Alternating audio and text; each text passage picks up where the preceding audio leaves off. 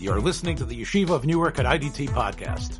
I'm your host and curator, Rabbi Abram Kibalevich, and I hope you enjoy this episode. This week's Teshuvah both deal with, I would say, leniencies arising out of an intermarriage. So we'll talk about what that means. In Even Ezer, Chelik Bet Siman Yud, Teshuvah written in 5723 to Rabbi Ben Zion Goldzweig of Montreal. Rav Moshe addresses a question of a woman who comes presumably to Montreal from London and wants to get a sure that she can marry. So she states that she was married twice in England, but both marriages were to non-Jews, and therefore she does not need to produce evidence of the get because halachically she is unmarried. The question is whether one says, well, she says she was married, and now so therefore we should require proof that her marriages did not in any way make her ineligible to remarry. So Rav Moshe says that all women begin life with the presumption, what he calls a cheskat penuya, a presumption that they are unmarried, and that presumption continues until something happens to change it. Now, in this case, nothing has happened to change it because, from a halachic perspective, the woman says, "I was born not married, and I'm still not married, and I was never married." Right? The fact that something else happened, which is not halachically kedushin, does not undermine that chazaka. And the Rav Moshe says, since we're dealing with a chazaka, we're dealing with a presumption based on a natural condition. So it doesn't matter that she intermarried and that might damage her credibility, because the reason we believe her is not because she's credible. The reason we believe her is because we're not actually believing her. We're just stating is that we look at her and say, well, there's no reason to think she's married, so she's not married. She was never married. So therefore, it's certainly clear that we have enough evidence, Rav Moshe says, the presumption, which counts as evidence, to make the decision if that were all the evidence available. But the question is, and maybe you should still send a message to England and find out who her husbands were. That's right. That should be findable out and then established by means other than chazaka that verify the chazaka and make sure that the first two husbands were in fact not Jewish. So Rav Moshe's answer to this is, Al kol panim masha efshar levarer tzarich levarer. He says, even though I think that if there were no evidence available, if she came from a culture which had simply vanished, and so there was no way to verify who her husbands were, then that would be fine. But nonetheless, now, he says you have to investigate, and therefore he says you did a really good thing. Sha'asa affidavit b'shvua kechol kamadina kadesh tira l'shaker, that he made her sign a declaration that her prior husbands were not Jewish under penalty of perjury. And therefore he says, Mikivan sha'asako terasa kol mashi b'diyah l'barer, since you've done everything that is in your capacity to clarify, yachol l'asiyah, so you can perform kedushin for her because you've done everything you can. So all right. So now then Rav Moshe says on condition that she's going to keep nida, and that's a whole halachic issue going on the extent to whether it's a mitzvah or not to perform kedushin for people, or whether it's lifnei either to perform kedushin for a couple that won't keep nida. That is not our issue. Our issue here and whether Rav Moshe held that position consistently or not. So the question we have is based on rules we set out previously. So, okay, there's a chazaka that's sufficient to establish it. Is there a miyut hamatzui that of people who declare themselves to be non-Jews are actually Jewish?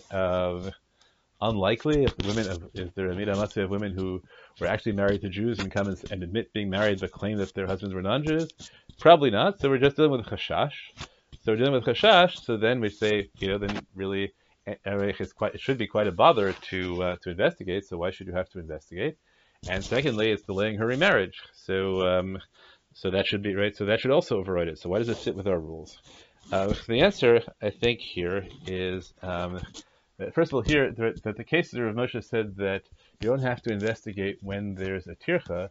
Those are talking about when the consumer themselves, had to investigate. But here we're dealing with the question whether the Beit Din has to investigate, and maybe the Beit Din has a higher duty of clarifying everything possible than a private individual. That makes a lot of sense to me. So then the only question is whether we would consider this igun. In that case, Rav Moshe said that even the Beit Din is not allowed to further investigate. So the answer is, in this case, Rav Moshe didn't say send a message to England, right? He could have done that. that he says is you've done everything you can do by having the woman sign an affidavit under penalty of perjury. So that does not involve a delay at all. It just imposes an additional obligation on the woman, which takes no time, and that's really to fulfill the Beis Din's obligation. So I think that we can add in that new rule for Moshe that for Beis Din specifically, the standard of the Beis Din can even impose a tircha that doesn't involve time. Maybe it doesn't involve delay in marriage.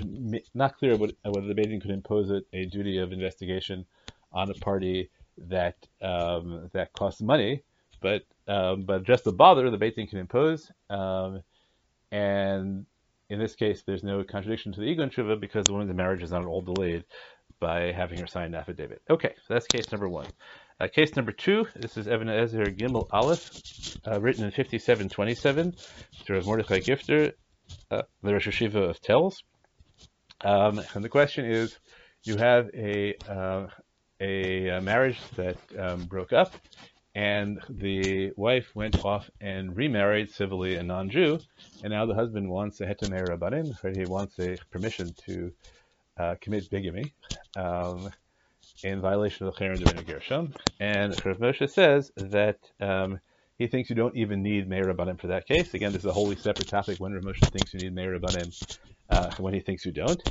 But he says something really very important. I think it's both a morally and pragmatically critical point. Rav Moshe says, even when you don't require heter me'er rabbanim to allow the husband to remarry, you have to write a get, and you have to give the get as a presumptive good to the woman. Because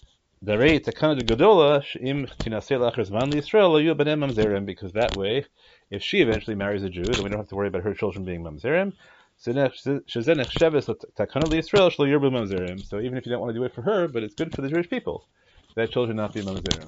And in general, Rav Moshe sets out an ongoing principle, I think all the way through his Truvot, that whenever you can't allow a husband to remarry without ensuring that the wife has a concomitant capacity to remarry. So you do everything possible. You try to get the get. If you fail to give the get, then you do a get zikui.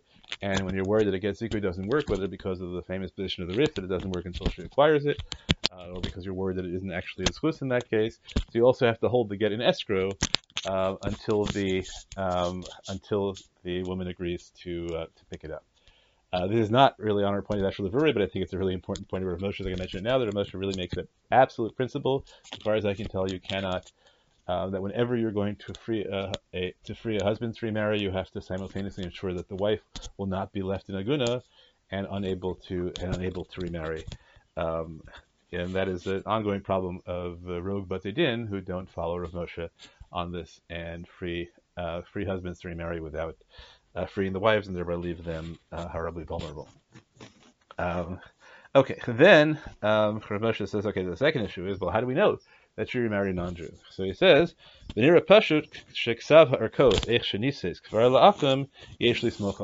says, okay, so now the reason that you can allow the husband to remarry is that if the wife has remarried, and we presume that she slept with someone else voluntarily, therefore, so she's now forbidden to the husband, and Rav Moshe thinks that D'Rina Gershom's decree doesn't apply to cases where the wife is now forbidden to the husband.